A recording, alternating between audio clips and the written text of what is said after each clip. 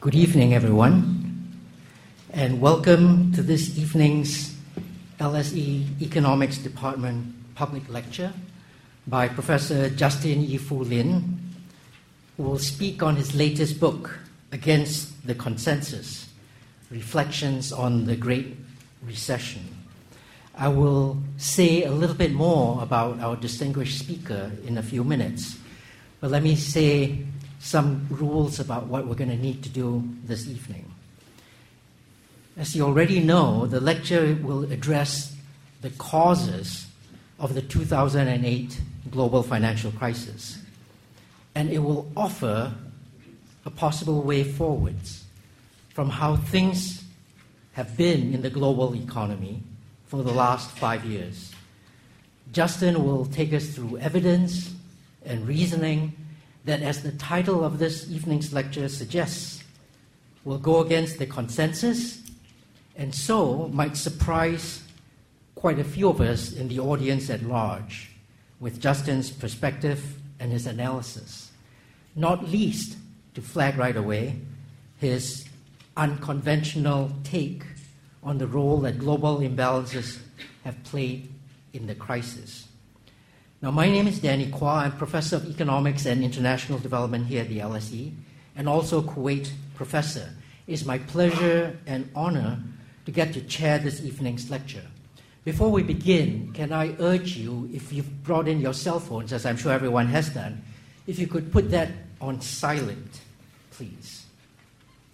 By all means, do feel free to tweet and record things on your cell phone. At the LSE, we like to continue the conversation both in the lecture itself as well as afterwards.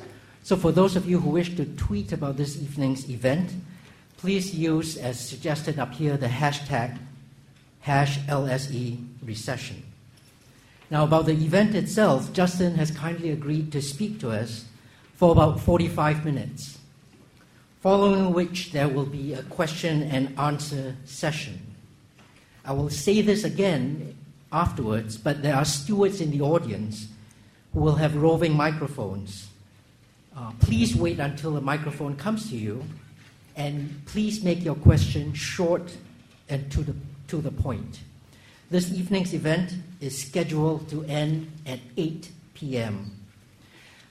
In the interest of getting as much of a conversation, as much participation going as possible, if your question does extend to its own mini lecture, no matter how much the rest of the audience is enjoying you, I'm going to have to be bad cop and ask you to stop if it does come to that. Let me turn now to our speaker. Among his very many accomplishments, Justin Lin holds an honorary doctorate from LSE. Justin now lives in Beijing and is professor at Peking University's National School of Development. But, as you will know, Justin has lived, worked, and taught in both West and East.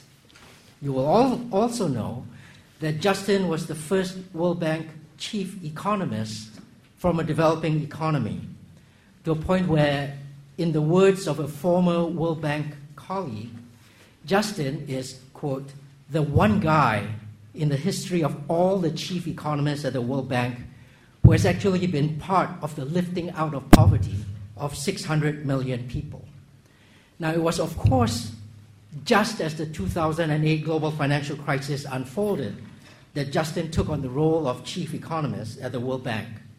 So not only did he therefore have a front row seat at the worst global economic and financial crisis in close to a century, Justin also brought to that position a sensibility and an experience that was a half-world different from the conventional wisdoms embedded in the transatlantic axis of developed Western economies. And indeed, it is that same mix of conventional wisdom as well as its rejection that Justin brings to all of the discussions that I've been fortunate enough to have with him and to bring to our discussion this evening. So if you could join your hands together and join me in welcoming to the podium Professor Justin Lin.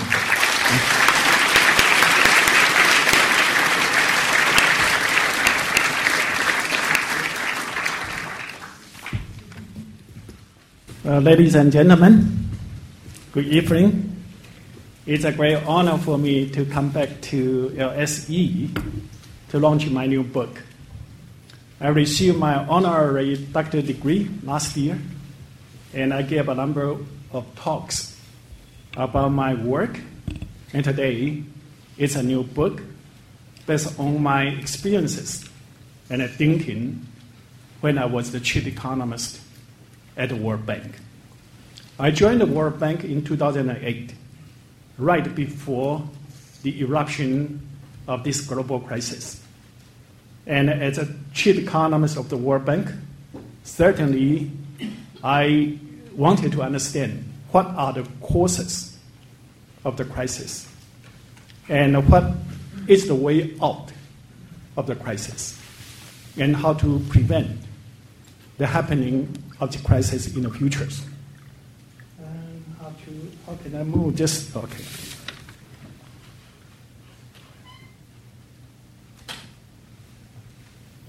And so in my talk, there will be the contents that I like to cover. We know the global crisis that happened in 2008 was preceded with about 10 years of enlarging global imbalances. And a commonly accepted view was that the global crisis was triggered by these global imbalances. Because of the global imbalances, some countries in the world accumulated a lot of foreign exchanges denominated in the US dollars. And they used the US dollars to buy the treasury bill in the US, which replaced the interest rate. And because the interest rate was so low, it encouraged all kinds of speculative activities in housing, in equity market, and also the prices of house and equity market increased substantially. And due to the wealth effect, people, they spend a lot of money on consumption and causing the global imbalances. But at the same time, when the bubble burst, it turned into the crisis that we observed. It was a very commonly accepted hypothesis. And then what causing the global imbalances? There are three hypotheses about that. The first one was East Asian economies. They pursue export-oriented development strategies. Because they exported so much, certainly, according to this hypothesis, they accumulate a huge trade surpluses, and they're turning into their accumulation of the foreign reserve. And the second hypothesis was that East Asian economies, they encountered a crisis in 1998, 1999, and they learned a lesson. Although we know that East Asian economy performed quite well in terms of economic development since the 1960s, 1970s, but they understood without sufficient accumulation of the foreign reserves, they may expose themselves to the speculative attack, and that will have a consequence of the crisis, and what happened in 1998, 1999. And so, for the purpose of accumulation of the foreign reserves, they export a lot. That was the second hypothesis. But the most, accepted hypothesis about the global imbalances was the Chinese government manipulate the exchange rate, artificially devalue the Chinese currency, increase the competitiveness of China's export, and that causing the trade surplus in China to be increasingly large, and China accumulated a huge amount of foreign reserve. Those three hypotheses, if you look the logic, seem to be feasible and seem to be consistent with some of the observed phenomena. Because as you know, East Asian economies, they accumulate a large amount of foreign reserve, and especially China. But whether they are the true reason for the global imbalances or not, we know that East Asian economies, certainly, they all have huge, trade surplus and reserve accumulation. But at the same time, we know East Asian economy, they started to adopt this kind of export-oriented development strategies in the 1960s and 70s. And before 2000, their trade surplus actually was quite small. Because for an export-oriented development strategies, certainly, on the one hand, they export a lot. But they also import a lot. And at the balance, actually, the surplus was quite small. And for some country like Korea, most of the time they have a trade deficit instead of trade surplus. The trade surplus for the East Asian economy did not become large after 2000. And so we cannot use a strategy that has been pursued for more than half a century to explain what happened only in the last 10 years. That's my first refutation of this hypothesis. And the second hypothesis, the self-insurance motivation. Again, East Asian economies, they increase their trade surplus and accumulation of foreign reserves after the 1998-1999 crisis. But at the same time, we find some other countries, they don't have whatsoever reason to accumulate foreign reserves, but they also increase their trade surpluses. For example, Japan. Japanese yuan is a global reserve currency. So for Japanese, they don't have any motivation for accumulate foreign reserve as a way for self-insurance, because they can always print money to pay their debt and whatsoever. And similarly, Germany.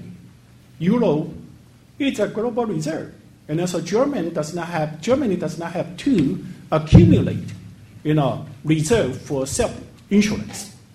That's the first, inconsistency. And secondly, other developing countries, during this period of time, they also increase their reserves substantially.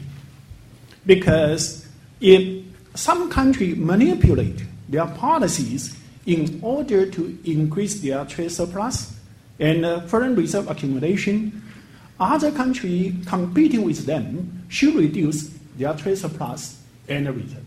But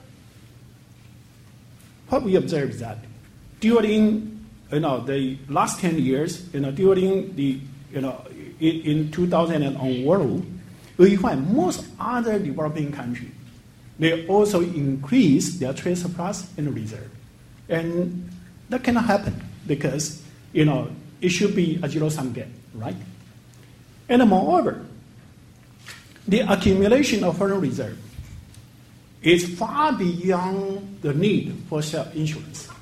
Because by the time of 2007, the foreign reserve in China has already exceeded 2 trillion.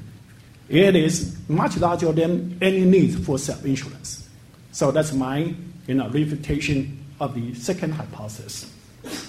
And the third hypothesis, that is China's exchange rate. And in effect, it was the most widely used explanation for the global imbalances. And the issue about the China exchange rate was first raised in 2003. Because starting from 2002, the global imbalances were, on the other hand, the deficit of U.S. trade surplus started to increase quickly. And since 2003, China has been accused of manipulation of the foreign exchange rate and causing the trade surplus in China to increase and the trade deficit in the U.S. to become larger and larger. But if we look carefully, in 2003, the trade surplus in China was smaller than the trade surpluses in 1998. In 1998, the trade surplus in China was 47 billion US dollars. And in 2003, the trade surplus in China was only 27 billion US dollars, much smaller than 1998. But in 1998, during the East Asian financial crisis, China did not devalue its currency. So globally at that time, the conviction was China's exchange rate was overvalued instead of undervalued. And the overvaluation of China's exchange rate was commonly believed up to 2002. And all of a sudden, in 2003, the conviction changed to that Chinese currency was undervalued. But if Chinese currency was undervalued in 2003, the trade surplus in 2003 should be much larger than 1998. But in effect, it was smaller. And China's exchange rate, China's foreign trade surplus did not become large until 2005. But when China's trade surplus become large with the U.S., China's trade deficit with other East Asian economies like Japan, Korea, Taiwan, and Singapore, and some advanced countries like Germany also become larger and larger. And so on the one hand, the trade surplus with the U.S. was large, but the trade deficit with other economies was also large. And so it's hard to argue that only because of trade surplus with the U.S. was large and the Chinese currency was undervalued. And also, between 2005 and 2007, Chinese exchange rate against the U.S. dollars appreciated more than 20%. But the trade surplus with the U.S. did not decline at all. In effect, it continued to become larger and larger. And also during this period of time, many developing countries which competed with China, they also increased their trade surplus. And all this evidence were inconsistent with the argument that China currencies was undervalued. And so all these three hypotheses, no matter is the export-oriented development strategy or the self-insurance hypothesis or undervaluation of Chinese currency, all point the figures to the East Asian economy for the reason of the global imbalances. And the global imbalances, I argue, on the one hand was the trade deficit of the U.S., and on the other hand was the trade surpluses of other economies. And we know that U.S. started in 1960s, always had a trade deficit with East Asian economies.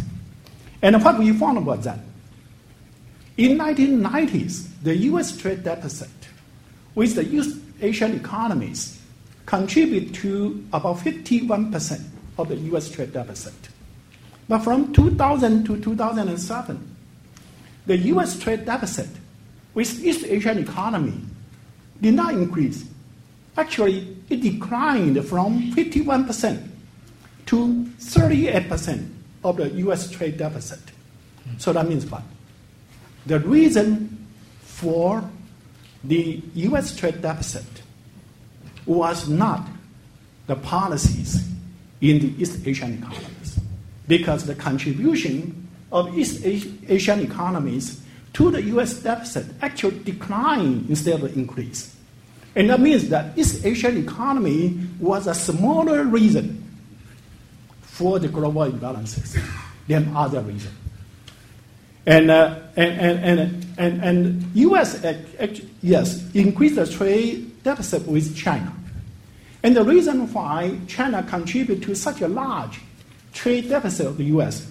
was because of relocation of the production of labor-intensive products from other East Asian economies to China. So they concentrate their trade surpluses to China.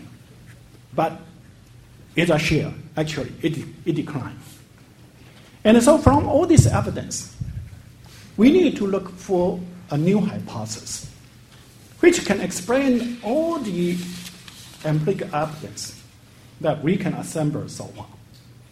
And I think that the only hypothesis, only reason which can consistent with all the evidence is that the global imbalances was triggered by policy mistakes in the U.S.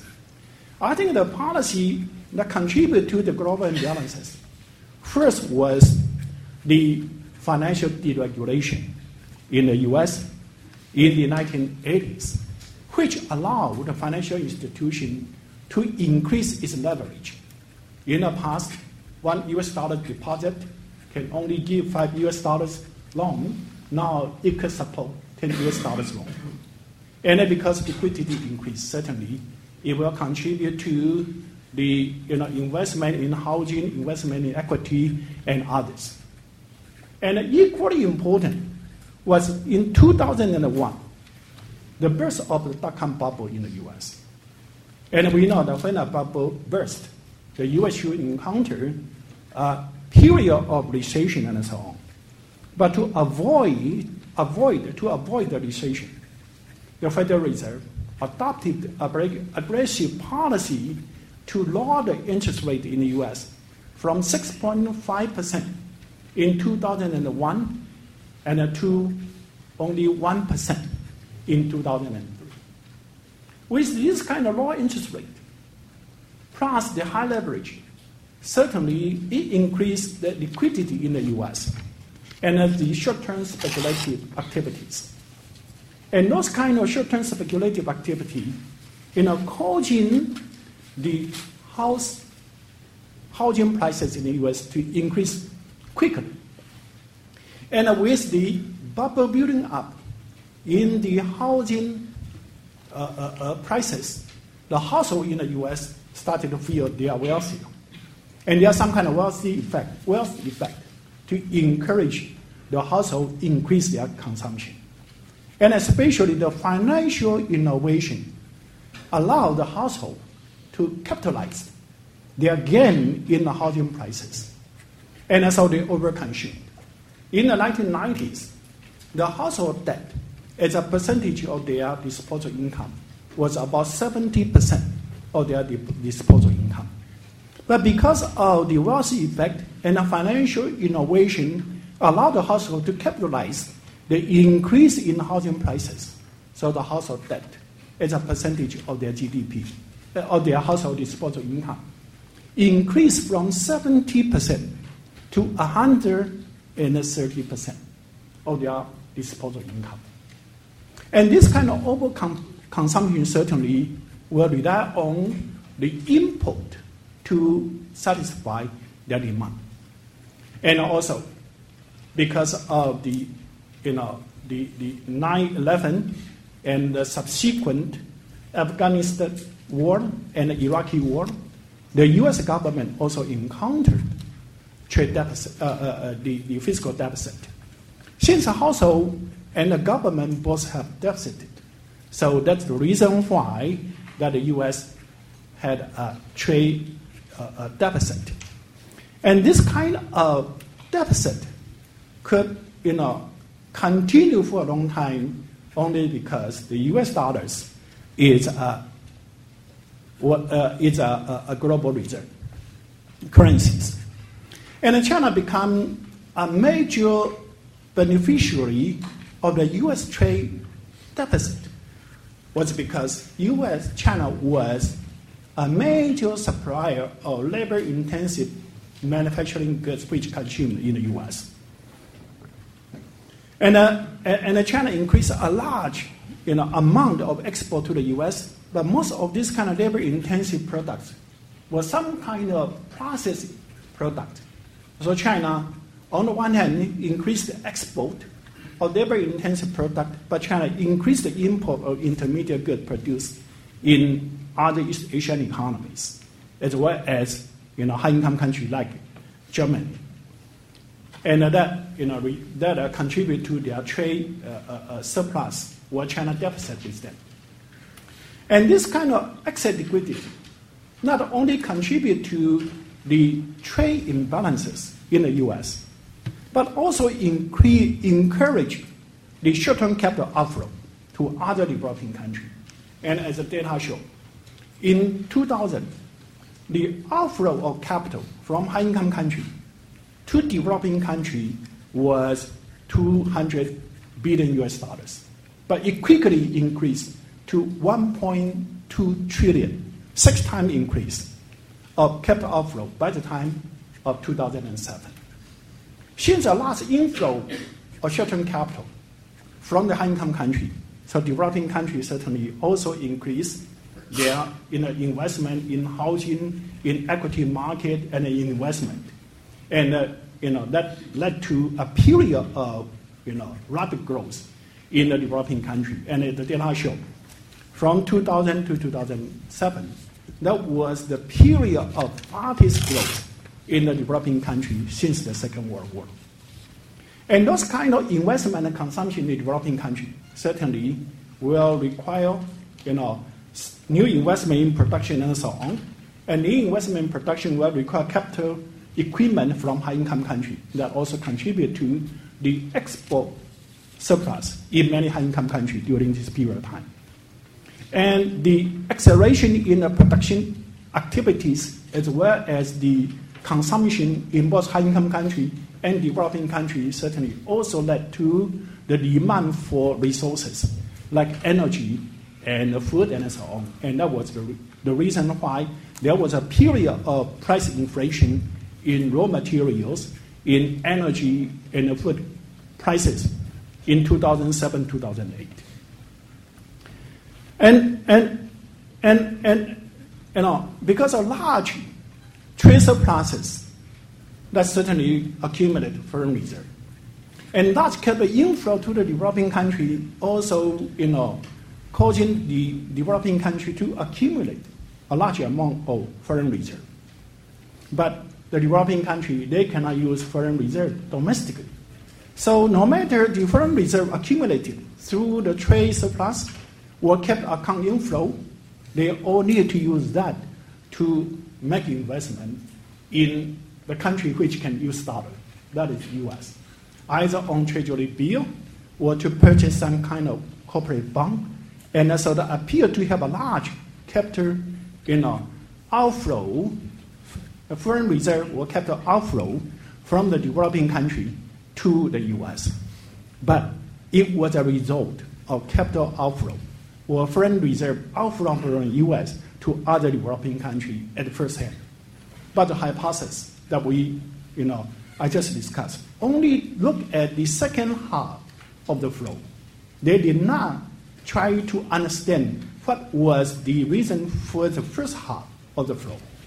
And from this analysis, we can see if globally we could have a better understanding of the reason for the global imbalances in 2003 and 2004, and really try to address the issue, maybe this global crisis could be avoided, or at least could be mitigated. I certainly also need to understand how come China stood out in these global imbalances. Certainly, the trade surplus in China was much larger than any other country. And the trade surplus certainly was a result of oversaving in China. In the academic circle, there were two commonly accepted hypotheses for the oversaving in China. One was, one attributed to the lack of social safety net in China. So they say because of lack of social safety net, households need to save for their provision for the old ages. And the other one was the aging in China, because China now reached the aging society, and so to prepare for the old age, people also need to save more. Well, I think that logically they are all feasible. They are all plausible.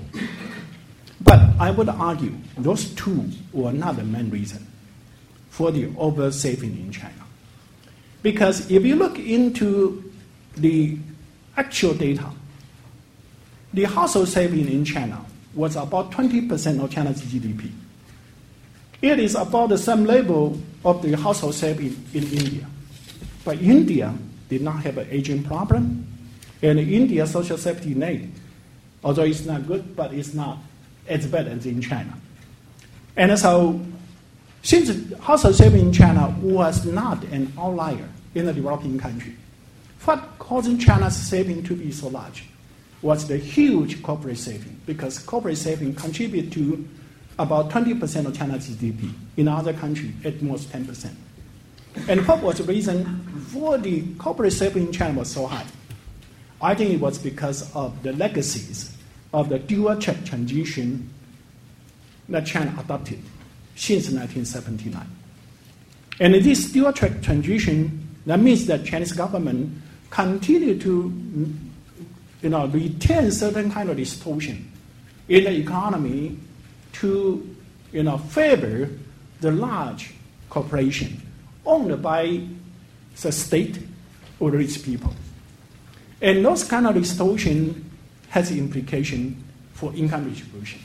For example, China has a financial repression. The interest rate was lower than it should be.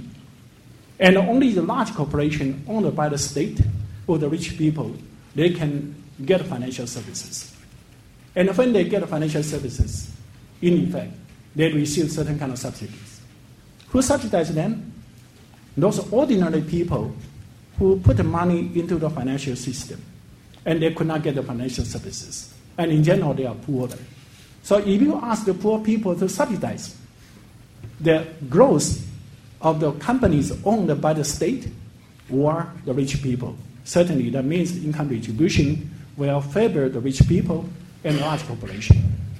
And we know that the consumption propensity of the rich people is lower than the consumption propensity of the ordinary people.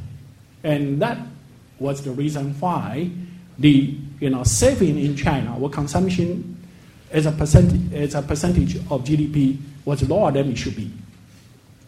And a similar distortion in the resources sector. China, is a resources scarce economy, but the royalty levies on the resources was almost nothing. And certainly that, means that the wealth that should belong to the whole nation were, transferred to a few companies owned by the rich people.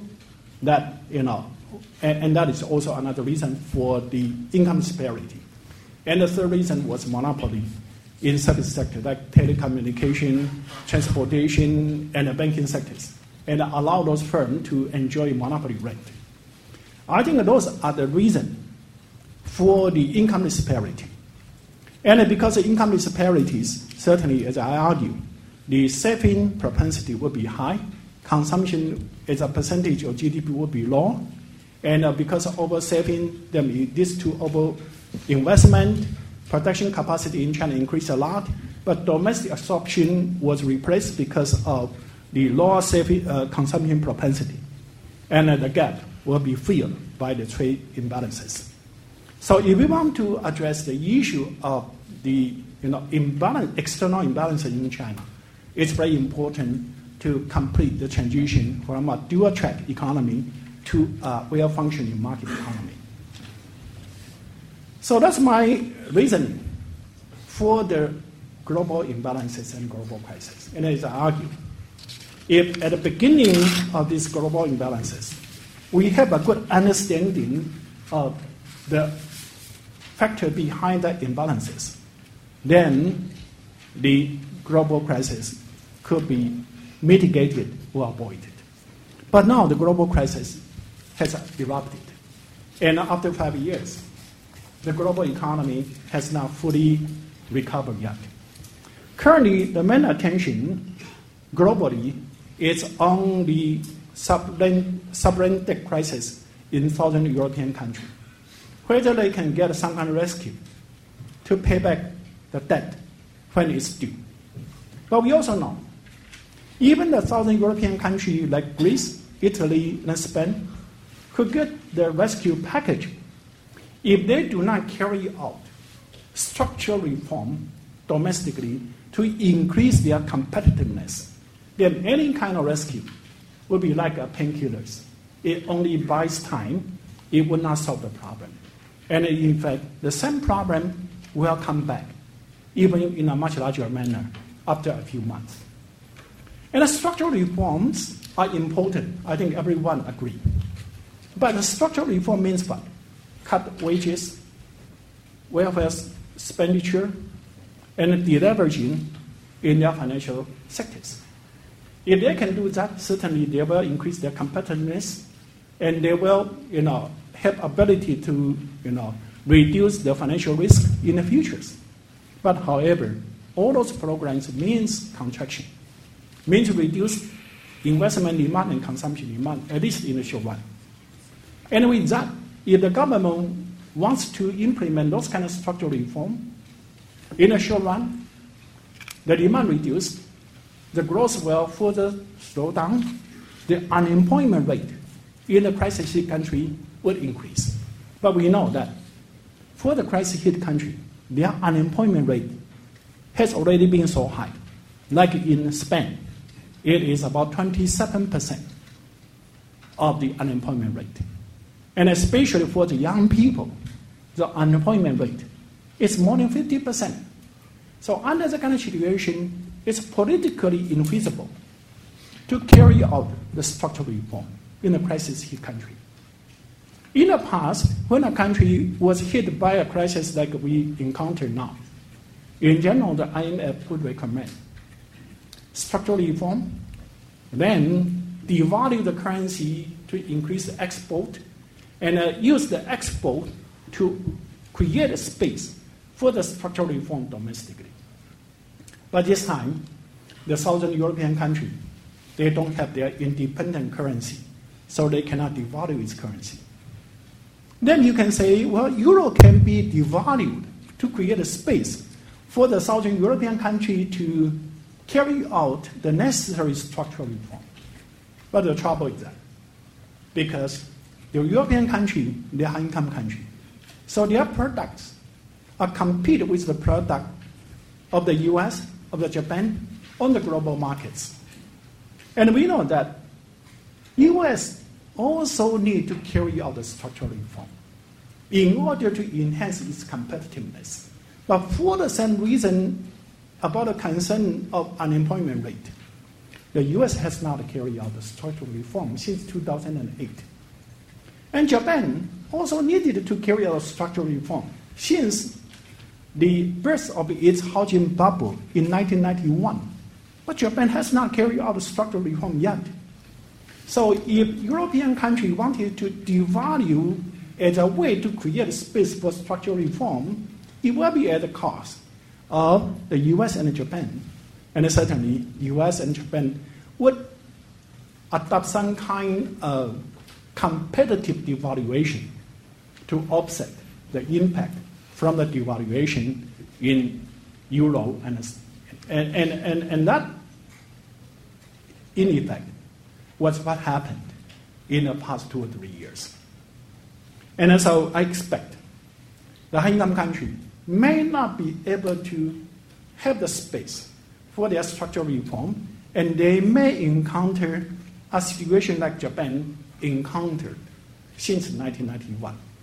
That is that they are going to have some kind of lost decades, like Japan, in the coming years. And during this period of time, their debt will accumulate quickly because of the high unemployment rate domestically. And if they have a high debt, then the government will use expansionary monetary policy to lower the interest rate in order to reduce the cost of the government debt servicing or raising new debt. And this kind of lower interest rate will encourage all kinds of short-term speculative activities. Domestically, it will go into the equity market, push up the equity prices to a bubble level, and everyone knows it's a bubble, and so it's very sensitive to all kind of information.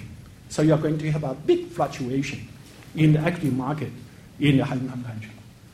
Not only so, it will encourage the short-term speculative capital outflow to international commodity markets like oil, grain, or gold, and to a level which, is beyond any rationality.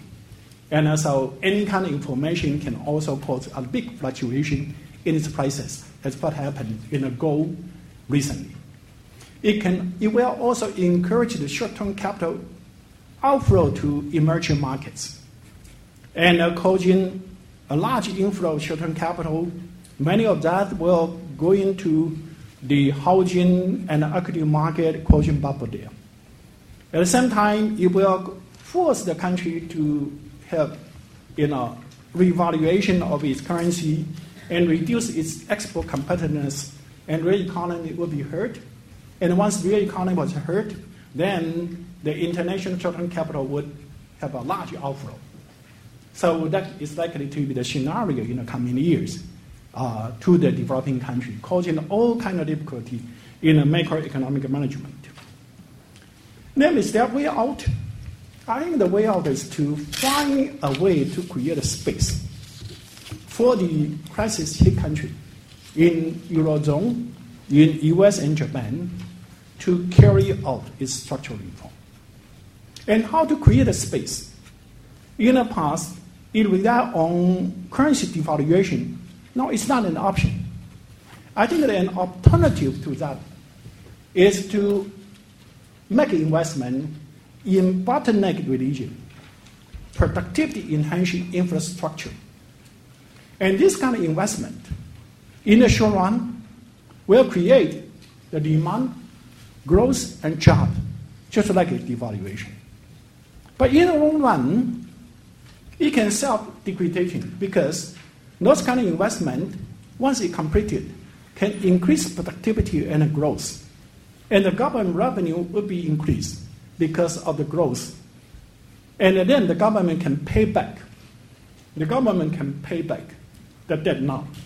So it's a win-win of now and the futures.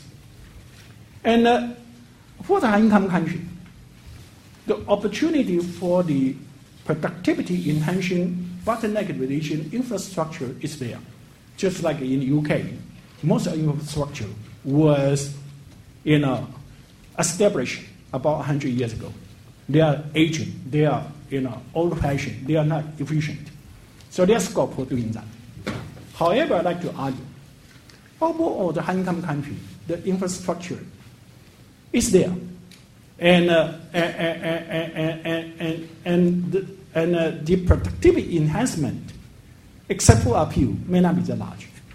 So that means that if we only make investment in a high-income country, it may not be enough to create a space for the structural reform in the high-income country. And we know that in developing country, except for China, I would say, almost every developing country, they have huge bottlenecks in infrastructure. And by investing in those kind of infrastructure, it will improve their productivity and growth in the future.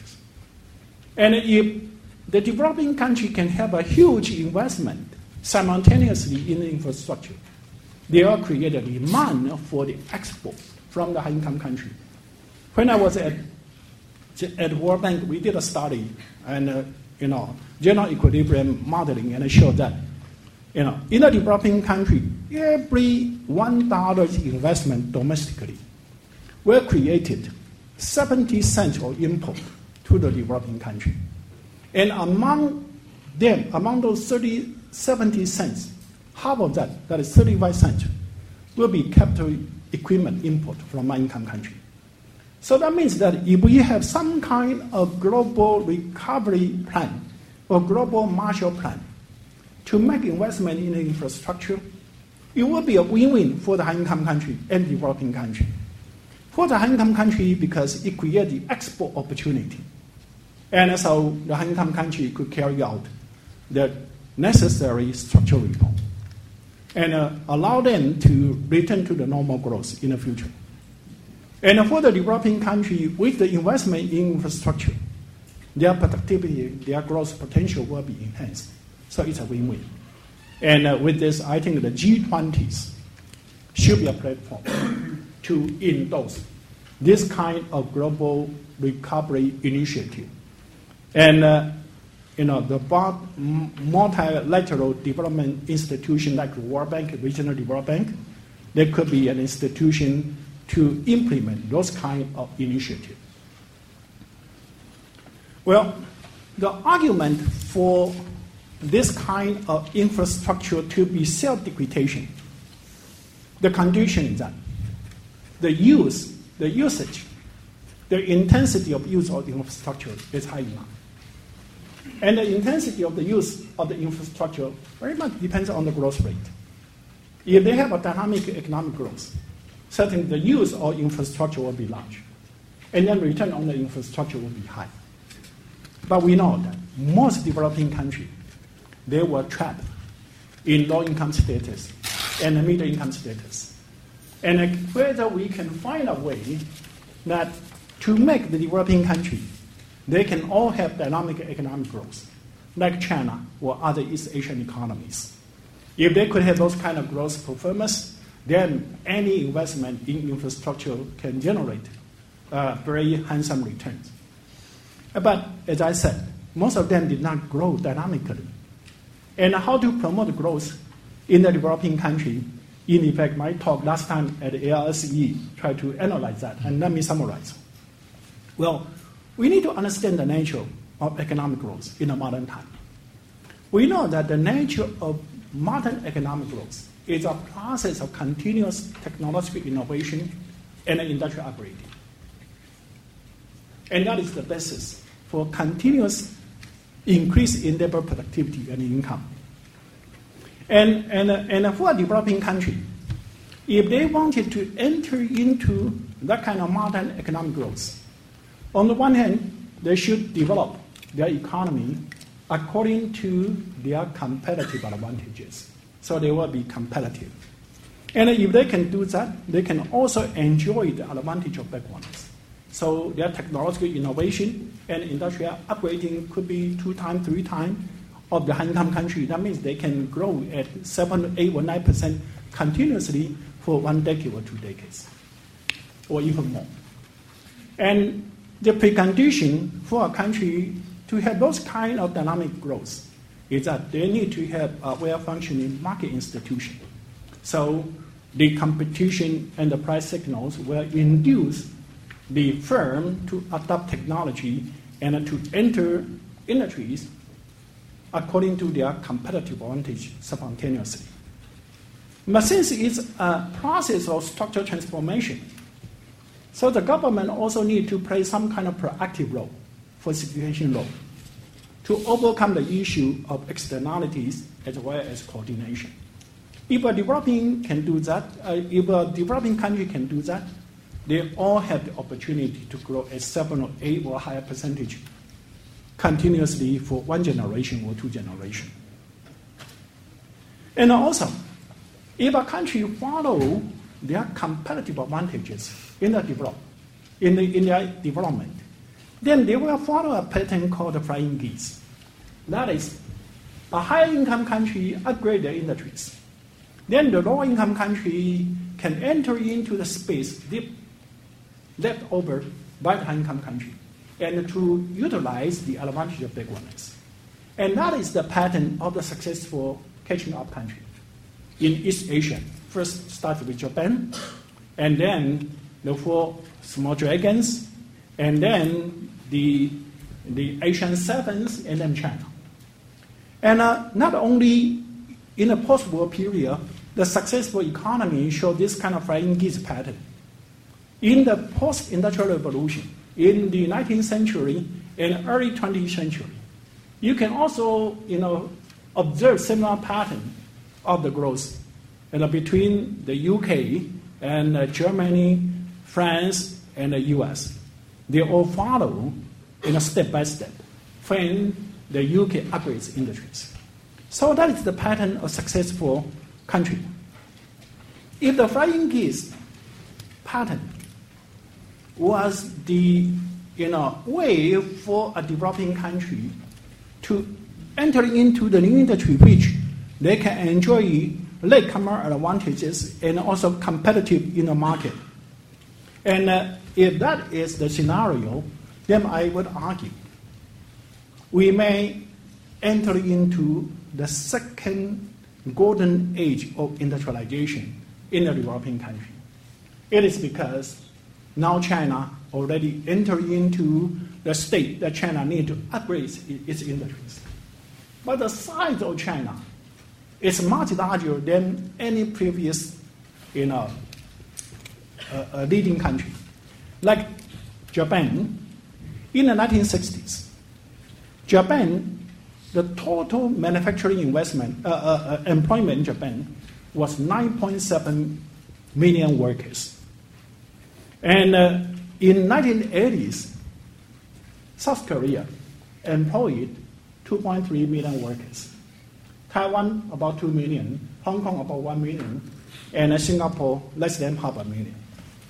But this time, China employed 85 million workers. Almost 10 times of Japan's total employment in manufacturing sectors. And as we know that when Japan upgrades industry, it gives the opportunity for other East Asian economy to entering into the modern manufacturing sectors, help them to turn into dynamic economic growth. And when the East Asian economies upgrade their industries, they relocated their labor-intensive manufacturing to China, help China to enter into this dynamic globalization and growth. And now China reached that stage. But the size of China is so large, so it's not a leading goose anymore. It's a leading dragon. And I published an article on the global policies October last year to document and to argue for this new pattern. So that means that China will upgrade its industry. If other developing countries can follow what I argue, develop their industries according to their competitive advantages, and the government played a facilitating role to help overcome the externality and coordination issue, then the size of China means that you will have a space for almost all the developing countries in Africa, in Latin America, in South Asia, to turn into a new pattern of growth as what we observe in China. And not only China will have that kind of function. When the income in India, in Brazil, in those large middle-income countries upgrade, they will also open up the space for other low-income countries. And what I say was not a theoretical argument alone. I started to argue the possibility for industrialization in low-income countries like Africa. And in 2011, in March, I met with the late Prime Minister Meles and advised him to, consider the opportunity of wage rights and industrial upgrading in China and its opportunity to open up for Ethiopia. And we can see that Ethiopia has a large abundant supply of young laborers. They also have the supply of leather. So the leather shoe sector should be one sector that they have latent comparative advantages. So I advised him to come to China to do the investment promotion to attract foreign direct investment in the leather shoe sector to make investment in Alice. And he went to China in August 2011 and met with the delegation there. And one firm one firm was attracted to visit Alice in October 2011. It immediately were convinced the opportunity in Ethiopia, and the firm recruited 86 workers immediately on the spot, sent them back to China for training of 3 months, and set up 2 production lines in January 2012, only 3 months after. And after 2 months, they started to export the designers' leather shoes to the US market and European markets. And by May 2012, only 5 months later, the firm became the largest exporter of data product from Ethiopia to the global market. And in October, the firm turned into profit. And by the end of last year, that's only in 1 year, the employment in the sectors in that firm expanded from 600 to now about 2,300. And the firm, plans to expand the employment to about 4,000. And they also have a plan to increase the cluster of data shoe in Ethiopia to about 50,000 workers within 5 years. So it's a story, but it's a very encouraging story. So it's possible to turn even African country to a dynamic global production base for the labor-intensive product. And that should be a way for them to industrialize. And if they can do that, they can grow very dynamically. The return to the infrastructure should be high. Finally, how to avoid a similar crisis in the future? As I argue, the global imbalances could become so large only because US dollars is the global reserve currency. And to use a national currency to be a global reserve currency, there's always an inherent conflict of national interest and global interest. And it cannot avoid the reserve currency country for the sake of their national interest rate at the expense of the global interest. And so if we want to avoid similar crises to occur in the future, we should find a way to substitute the national currency as a reserve to a supranational currency, like Keynes argued after the Second World War. And currently, certainly there's a lot of discussion of this kind of alternative. And most discussion focuses on enlarging the role of the spatial drawing right. But I think the spatial drawing right would not solve the fundamental issue, because spatial drawing right is a basket of national currencies. And so the inherent conflicts of national interest and the global interest is not addressed. So it's better to find a new supranational currency. And I propose in my book to use a new currency called paper gold as a substitute. It's a fiat it's a fiat currency issued by the global authority. And if this kind of proposal is adopted, then it can avoid all the drawbacks that we observe now. First, if we use the paper gold, then it can avoid the use of gold, real gold, as a reserve. Because if we want to use the real gold as a reserve, it has some kind of deflationary tendency. When the global economy, grows very fast, or the trade grows very fast, because gold cannot increase parallel to the increase in the real economy or in trade. But for the paper gold, it's a fiat money, so you can increase the supply according to certain formulas based on the condition of the real economy. Secondly, it can also avoid the conflicts of national interest and the global interest because it's a supranational currency. And the third one, it can also avoid this current trouble in Eurozone. The current trouble in Eurozone is that the individual country, they does not have their own currency. So when they were hit by a crisis, they cannot devalue its currency to create a space for the structural reform. But in this new paper gold system, they can do that. Certainly, this proposal had to be accepted. Whether this proposal will be accepted or not, certainly depends on the global economy in the future. And my expectation is that the global economy in the future may be very, volatile. And the reserve currency country, no matter it's U.S. or Euro, and or Chinese yuan in the future, the disadvantage or the adverse impact of the very volatile, the global monetary system would be bad for the reserve currency country and also for the non-reserve country.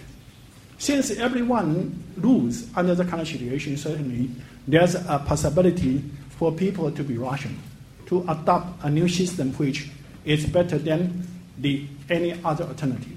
So that's what I argue in my book.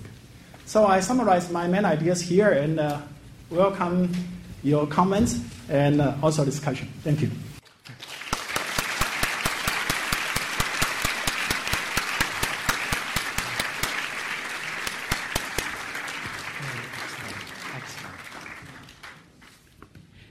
Thank you very much, Justin.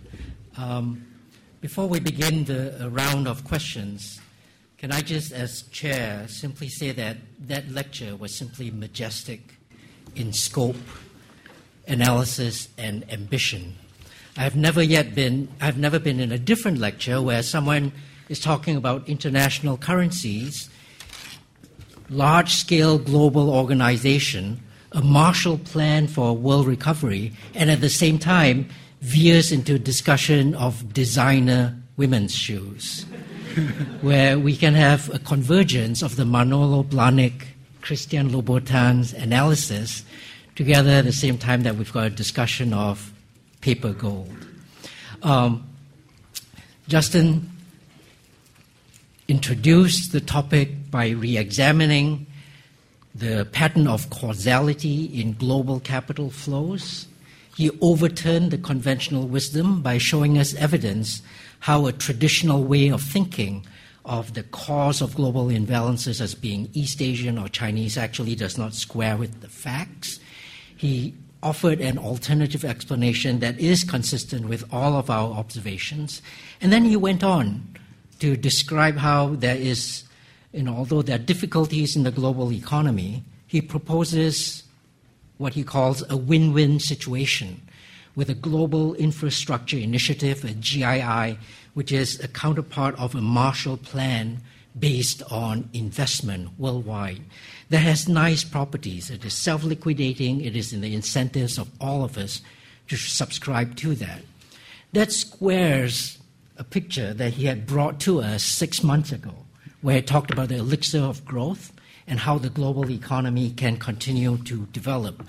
How China, being as massive as it is, when it upgrades in the spectrum of developmental goods, it leaves a lot of space for countries like Ethiopia and elsewhere in the world to be pulled along with it.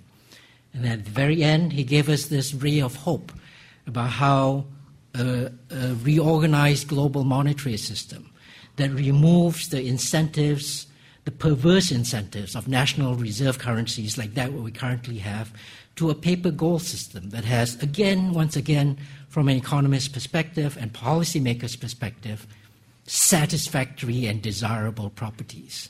So well done, Justin. Really excellent. Can we open now for questions? And if I may, can I implore you to wait until you get a microphone from a steward. Identify yourself quickly and then ask a short question. I collect 3 questions. Yes. Yeah, we'll take a bunch of questions and then Justin will answer them. So, gentleman in black with the jumper. I'm Ali Alagra, Emeritus Professor of International Economic Integration. I met Justin a long time ago. I agree with the Chairman's evaluation of your presentation. Fantastic. What I worry about is you're going to be accused of saying that a lot of people attributed the causes of the crisis to the Asian economy. In this part of the world, the 2 major reports after the crisis, the Deloitte report for the European Union and the Lord Turner report for Britain, have put the blame directly on the United States, and they only mention the imbalances in terms of what you mentioned, the surpluses, reduced rate of interest, and encourage people to borrow for housing. So I hope that does not distract from your general message. Okay, John in the middle here, if you could, maybe you could just speak up. Yeah, John Long, I'm Senior Fellow at Chongqing Institute, Renmin University in Beijing. So, 2 points. One is, I was slightly surprised you didn't mention that the imbalance of the US, the deficit, must be due to decline in savings or a rise in investment. Statistically, it's due to decline in savings. But you showed the decline in savings rate started in the 1980s, long before China became any serious factor in the situation. Secondly, I think the problem of your proposed outlook is that the Marshall Plan was an integration of economics and politics. It was by the United States, and the United States gained politically. What you propose, while very desirable economically, would increase the power of the surplus countries, that is Japan, Germany and China, at the expense of the United States, and is therefore likely to be resisted by the United States. So what would be your reply to these points? Thanks. And perhaps a question from upstairs. The gentleman in the white shirt down here in the second row. And then I'll get the rest of you afterwards. Yes, go ahead. Was it Bob Zoellick who said the G8 is too small to be relevant and the G20 is too big to be effective? Aren't you expecting too much of the G20? Okay, thank you. So if we could take this first three and then we'll come back. Well, I think the first two actually is not real questions. They just command me to consider some other facts. And I think those are agree. I provide some kind of analysis. And some people provide analysis on these angles. But overall, the ideas are similar. East Asian economies was the main reason for the global imbalances and global crisis. And we need to look for other reasons. And the other reasons are most likely coming from the U.S. because they are the largest economy in the world and they have the global reserve. Actually, they are just the money supply of the world. And if they have unlimited supply of currencies, certainly you are going to cause bubbles either in the U.S. or the world. And when bubble bursts, you are going to have global crisis. Then coming to the issue of the savings in the U.S., as you observe, yes, starting in the 1980s, the saving rate in the U.S. started to decline. But it accelerated after 2000. And I think the main reason was the high leverage plus the lower interest rate. And that encouraged the excess liquidity through, through the speculative outflow and so on. And the politics and the economics, I think the first one we can do is to have good economic analysis. We should not take the politics into consideration at the first round of analysis. And secondly, at the end, whether a good analysis will be adopted or not, very much depends on politics. But if, the U.S., whether the U.S. will resist this kind of proposal or not, depends on trade-off. I think that if the U.S. cannot find a good way out, then they may encounter something like the lost decades in Japan. And the proposal I put forward will create an alternative that may provide hope for the high-income country to have the space for their structural reform simultaneously. And I think that is the way out, ultimate way out for the crisis. And so I think that there may be a hope. Economic rationality may prevail at the end. And the G20, again, if we cannot find a good way out, then either G2 or G8 or G20s need to come to an agreement. Because I think no country is to no country's benefit to allow the global economies, especially in the high-income country, to be trapped in something like Japan for 20 years or more. And so if that is, if we try out all the other alternatives and we still cannot find a way out, I'm sure people will be more willing to sit together and to agree on something which is a win-win for every country. Thank you. Can I just push a little bit on the first question?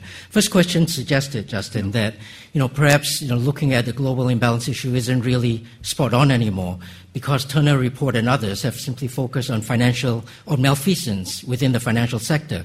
But there continues to be this view that it was global imbalances that provided the fuel that investment bankers, through malfeasance, subsequently lit. And that fuel question remains there. Moreover, I think that the kind of policy discussions that we're having within the Eurozone now, where many Eurozone economies are blaming Germany, using language very similar to what the United States used when it blamed China, I think that remains very much on the policy agenda.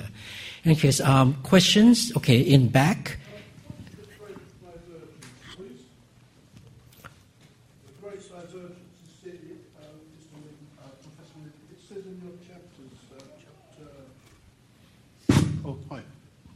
Hi. What is the Great Divergence, please?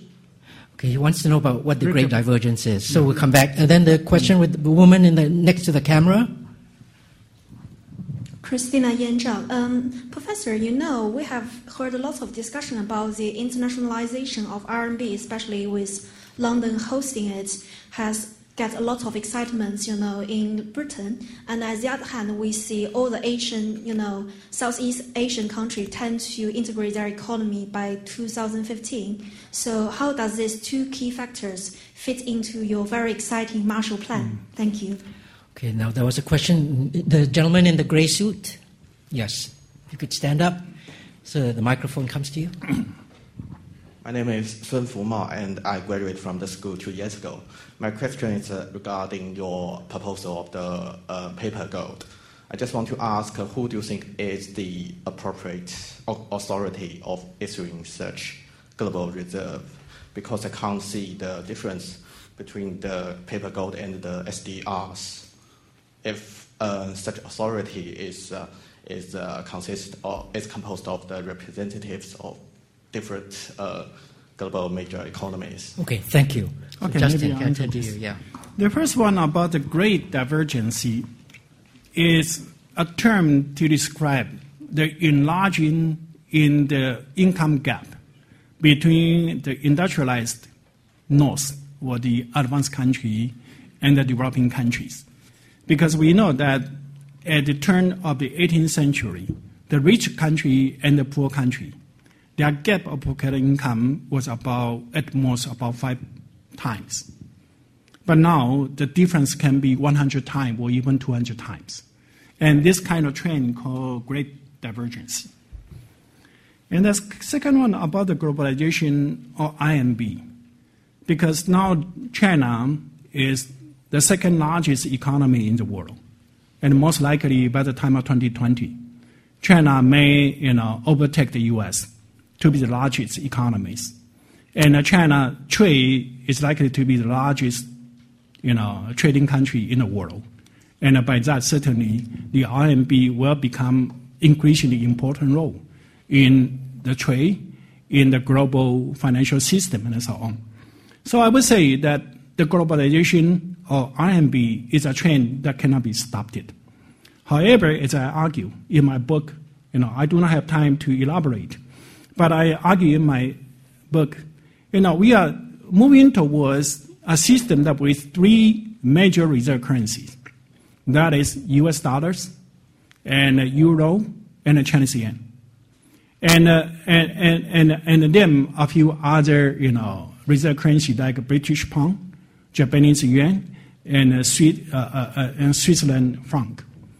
But this kind of multiple reserve currencies, some people argue, may be more stable than US dollar to be the dominant reserve currency. Their argument was that, when you have multiple reserve currencies and the real economy that behind the reserve currency were about the same size, then there's some competition among the reserve currencies. And the competition may become a discipline, mechanism.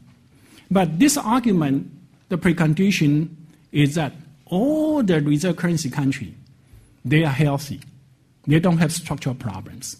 But in my book, I argue almost every reserve currency country, they have their own structural problems. And because that, it will give a lot of opportunity for speculators to, to take advantage of those kind of structural problem, and then causing huge volatilities in the international monetary system. And if it has huge volatilities in the global, monetary system, it's bad for every country, including the reserve issuing country and the reserve using country. And that's the reason why I propose to have an alternative. And that alternative, as I argue, can address all the issues that we may conceive of now. And that is a much better system. Then, who will issue the paper gold? Well, it will, certainly the global monetary authorities. And the global monetary authority, just like WTO, it should be an international organization, and with the authorities that agree upon by all the member countries. And so IMF is a candidate for doing that, but we can have other monetary authority, but that depends on the design and depends on the agreement. Thank you. Okay, we could go upstairs now. First, the gentleman in the green sweater on the very edge. Right, you're standing right next to him. Okay. Thank you. My name is Tomas. I have a question with regards, especially in the news, with offshore centers and tax havens, but also shadow banking industry with estimates ranging between $20 and $40 trillion being in size. How do you think that would hamper any global recovery program in terms of policies that affect the real economy? In addition, having the shadow banking industry and plus tax havens as well. Okay, thank you. If you could just hand the microphone to the gentleman in front of you. Thanks. Thank you, Sui Liu, Oxford University. My question would like to ask how the rapid industrialization in China and other emerging economies may affect its domestic marketized transition, especially when the surplus labor has been absorbed. Thank you. And then the front row, upstairs.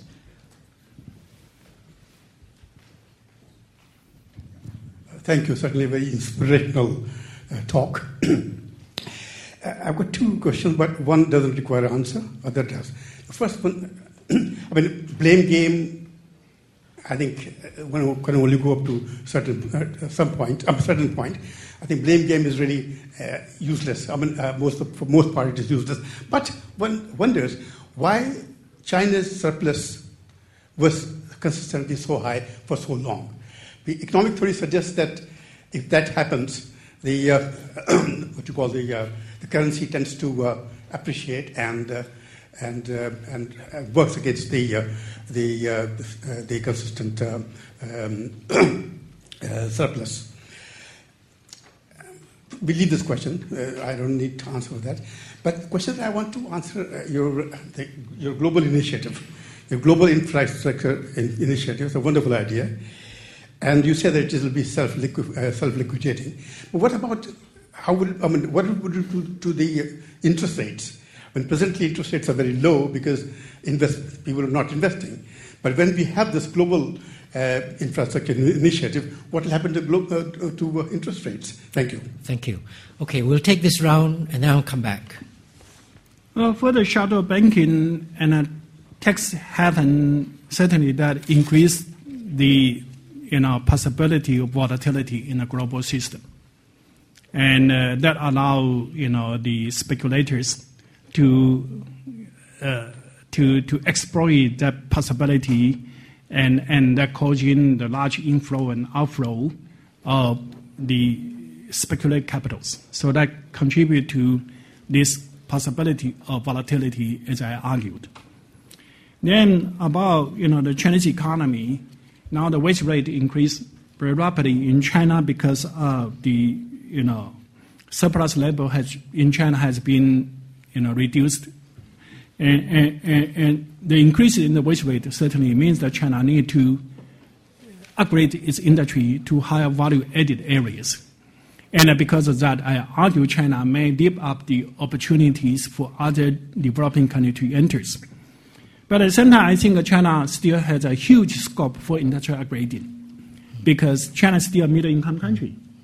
And most industry in China are in the middle range, middle technology industries. And so China certainly can continue to upgrade its industries and so can accommodate the rising wages. And that is also necessary for China to increase its income. And I think that this is, some kind of economic adjustment process that every growing country will encounter. Then the last one related to the interest rate in the global economies if the Marshall Plan is adopted. I think that the interest rate may not increase that much, in the sense that the global investment infrastructure initiative will be contributed by the reserve issuing country and the reserve surplus country. And as long as the reserve issuing country increases its money supply to support this global initiative, then the interest rate may not increase. Only if they will not increase the money supply, and then the demand for fund increase will push the price increase. But as I argue in my book, the reserve issuing country, they encounter one alternative is to increase the money supply to finance their government debt, or increase money supply to finance the global infrastructure initiative. And I would argue to support the global infrastructure initiative is a much better option than to support their government debt. So that should be some kind of neutral. In fact, interest rates might actually fall with the release of so much funds from these reserve countries. Yeah. Okay, next round of questions, the gentleman in the middle and then in the back. So if you could stand up and then the microphone will come to you. Hello, Michael Burke. 2 points really. One is to reinforce the Professor's comments about the source of global imbalances. Because one of the things I've noted over a prolonged period is that the United States runs a trade deficit with Britain, which is quite an achievement because no one else does. So I think that may be a clue as to the real source of the global imbalances. But secondly, it's a question really. I think a global infrastructure investment initiative would be a fantastic thing. But what we saw during the crisis is that China was one of the very few countries, certainly the only major economy, where that actually took place. And there are lots of people who wish an increase in investment. George Osborne talks about it, the leaders of the European Union, President Obama, and so on and so on. But they have yet to deliver one. And I wonder, isn't there something about the structure of the Chinese economy which allowed wishes to turn into actions? Okay, thank you. If you could hand the microphone 3 rows back to you, the gentleman in the very fashionable black. Thank you. Joe Mitchell, SOAS. 2 very quick questions.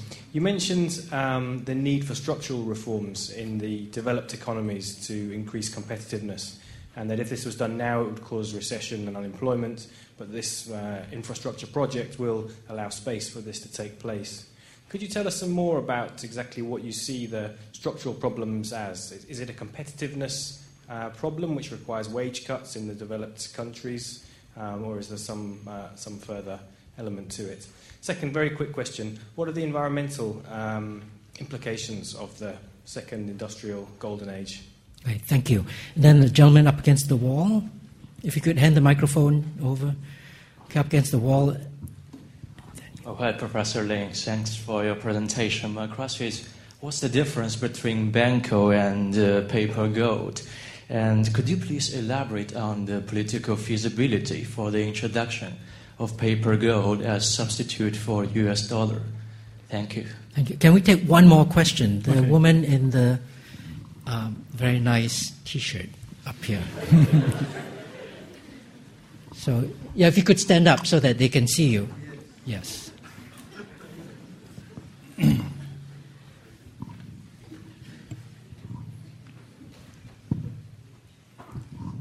Lin Yifu 先生, thank you for your wonderful presentation. I've been previously a Peking University student, so it's very great to meet you here.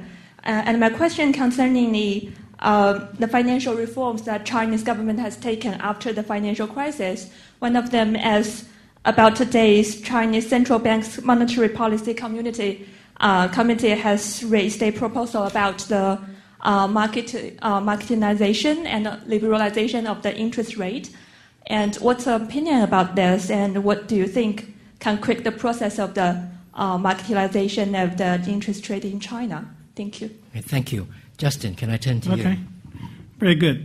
The first question is that there were many talks about infrastructure investment in Britain, in U.S., and also in Eurozone. But we did not see much actions. I think the reason was because there are some debates in the high-income country. Some follow more conventional ideas that to say if the government want to make investment in infrastructure, then they may encounter something like a Ricardian equivalence. That means in the short run, the demand increase because of government investment and create a job. But in the future, the government need to return those kind of expenditure by increasing the deficit and so on. And by increasing the tax rate, either by inflation or express tax rate. And they argue any kind of government expenditure will not be effective to stimulate the demand in the short run. And because that was, a doctrine by many peoples, and so it's very hard for the government to move. But what I argue is different, because I argue productivity enhancing type of investment. And the old doctrines, in general, they did not put into that consideration.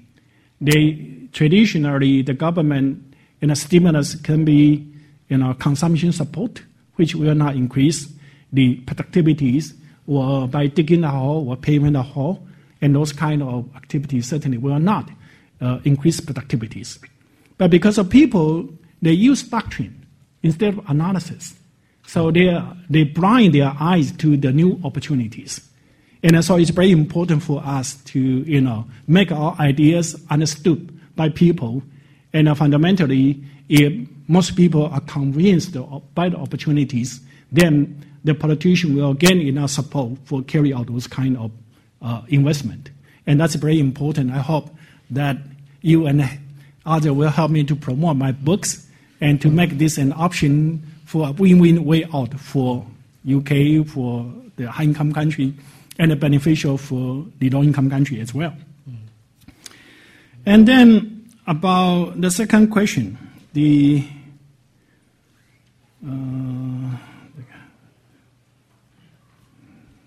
social. I forget. Well, there were two parts to the second question. One was, what your view is on the exact nature of the structural problems in many of the advanced economies, and also then the environmental implications. Well, the structural problem in the advanced country certainly can be different in different countries. Like in the Southern European countries, I think their wage rate is higher than their productivity level. Their social benefit is also higher than what is affordable. So certainly they need to, eliminate that. And in the U.S., I think one of the structural problems is the healthcare system. It's very inefficient. The U.S. spend about 17% of their GDP on healthcare. But actually the coverage is much lower than many other countries with a lower percentage of expenditure. That's one area. So countries may be different, but they all have some kind of structural weakness, and to making their economic system cannot be competitive. And in the case of Japan, was their non-tradable sectors is very inefficient, and so country is different in the source of their structural problems. The environmental issue, I think that environment is a good, target for this kind of productivity enhancing investment. because we know global warming and environmental degradation is a real threat to the sustainable growth in any countries. And to improve that, certainly you need to invest, to have investment. And it's much better to make investment now, especially when the economy is sluggish in the growth. And then in the future, the cost will be high, and especially if the global economy return to normal, if you want to make further investment, it may cause overheating in the economy. So I think environment should be one area for this kind of productivity enhancing type of investment. And what's the difference between the Banco and the paper gold? I think the one difference is that Banco is based on a basket of commodities, including gold, grain, and other commodities. So, and because of that, actually, it had this kind of deflationary pressure, because gold or other commodity cannot increase proportional to the growth in the real economy and in trade. But paper gold does not have that constraint. I think that is one of the major difference between the paper gold and the Banco. And whether this kind of new proposal will be accepted or whether the paper gold may encounter the same fate as the Banco. In terms of design, Banco is much better than to use the US dollar as a reserve. But we know after the Second World War, US economy contribute to about more than 50% of global GDP. At the same time, the US economy was rising, was quite dynamic. So under that situation, when the U.S., for its own interest, it did not want to adopt the Banco, and other countries also had confidence on the U.S. So that's the reason why the Keynes proposal was not adopted. But as I argue, by the time of 2020s, U.S. economy currently it reduced from more than 50% down to currently about 20 to 23% of global GDP. By the time of 2020, I think the U.S. share of the global GDP will be less than 20%. And the Chinese economy could also contribute to about 20% of global GDP. Euro areas, again, another 20% of global GDP. So none of them were dominating. That's one thing. And secondly, as I just argued, the global monetary system at that time could be very volatile. And it's not good for everyone. And since no one was dominating and the system was not good for everyone, so I think there are opportunity that, the proposal along the line of improved version of Banco may be entertained in the global discussions. And we need to prepare for that. And so that's the reason why I published the book, to prepare that. And regarding the financial reform, as I argue, China is a transition economy. China is a developing country. China still has a structural problem in many areas. And in the financial sector, certainly is one area. When I argue the global imbalances, I argue China had a financial repression. That means the interest rate was artificially replaced. And as a result, income favored the large corporation and rich people.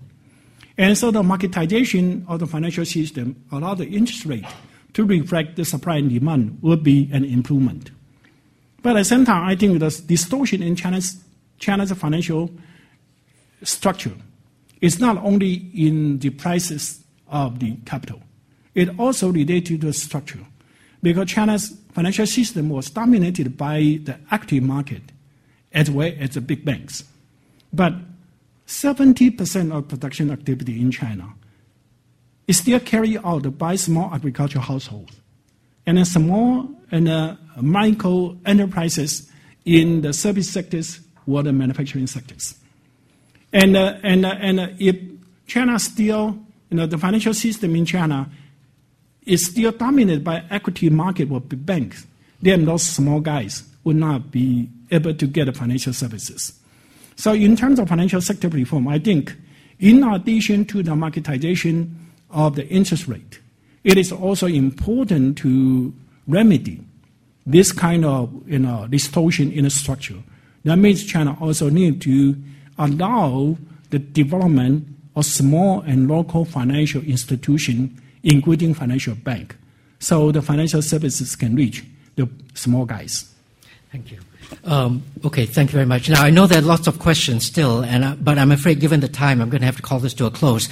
Before everybody leaves, just give me 30 seconds.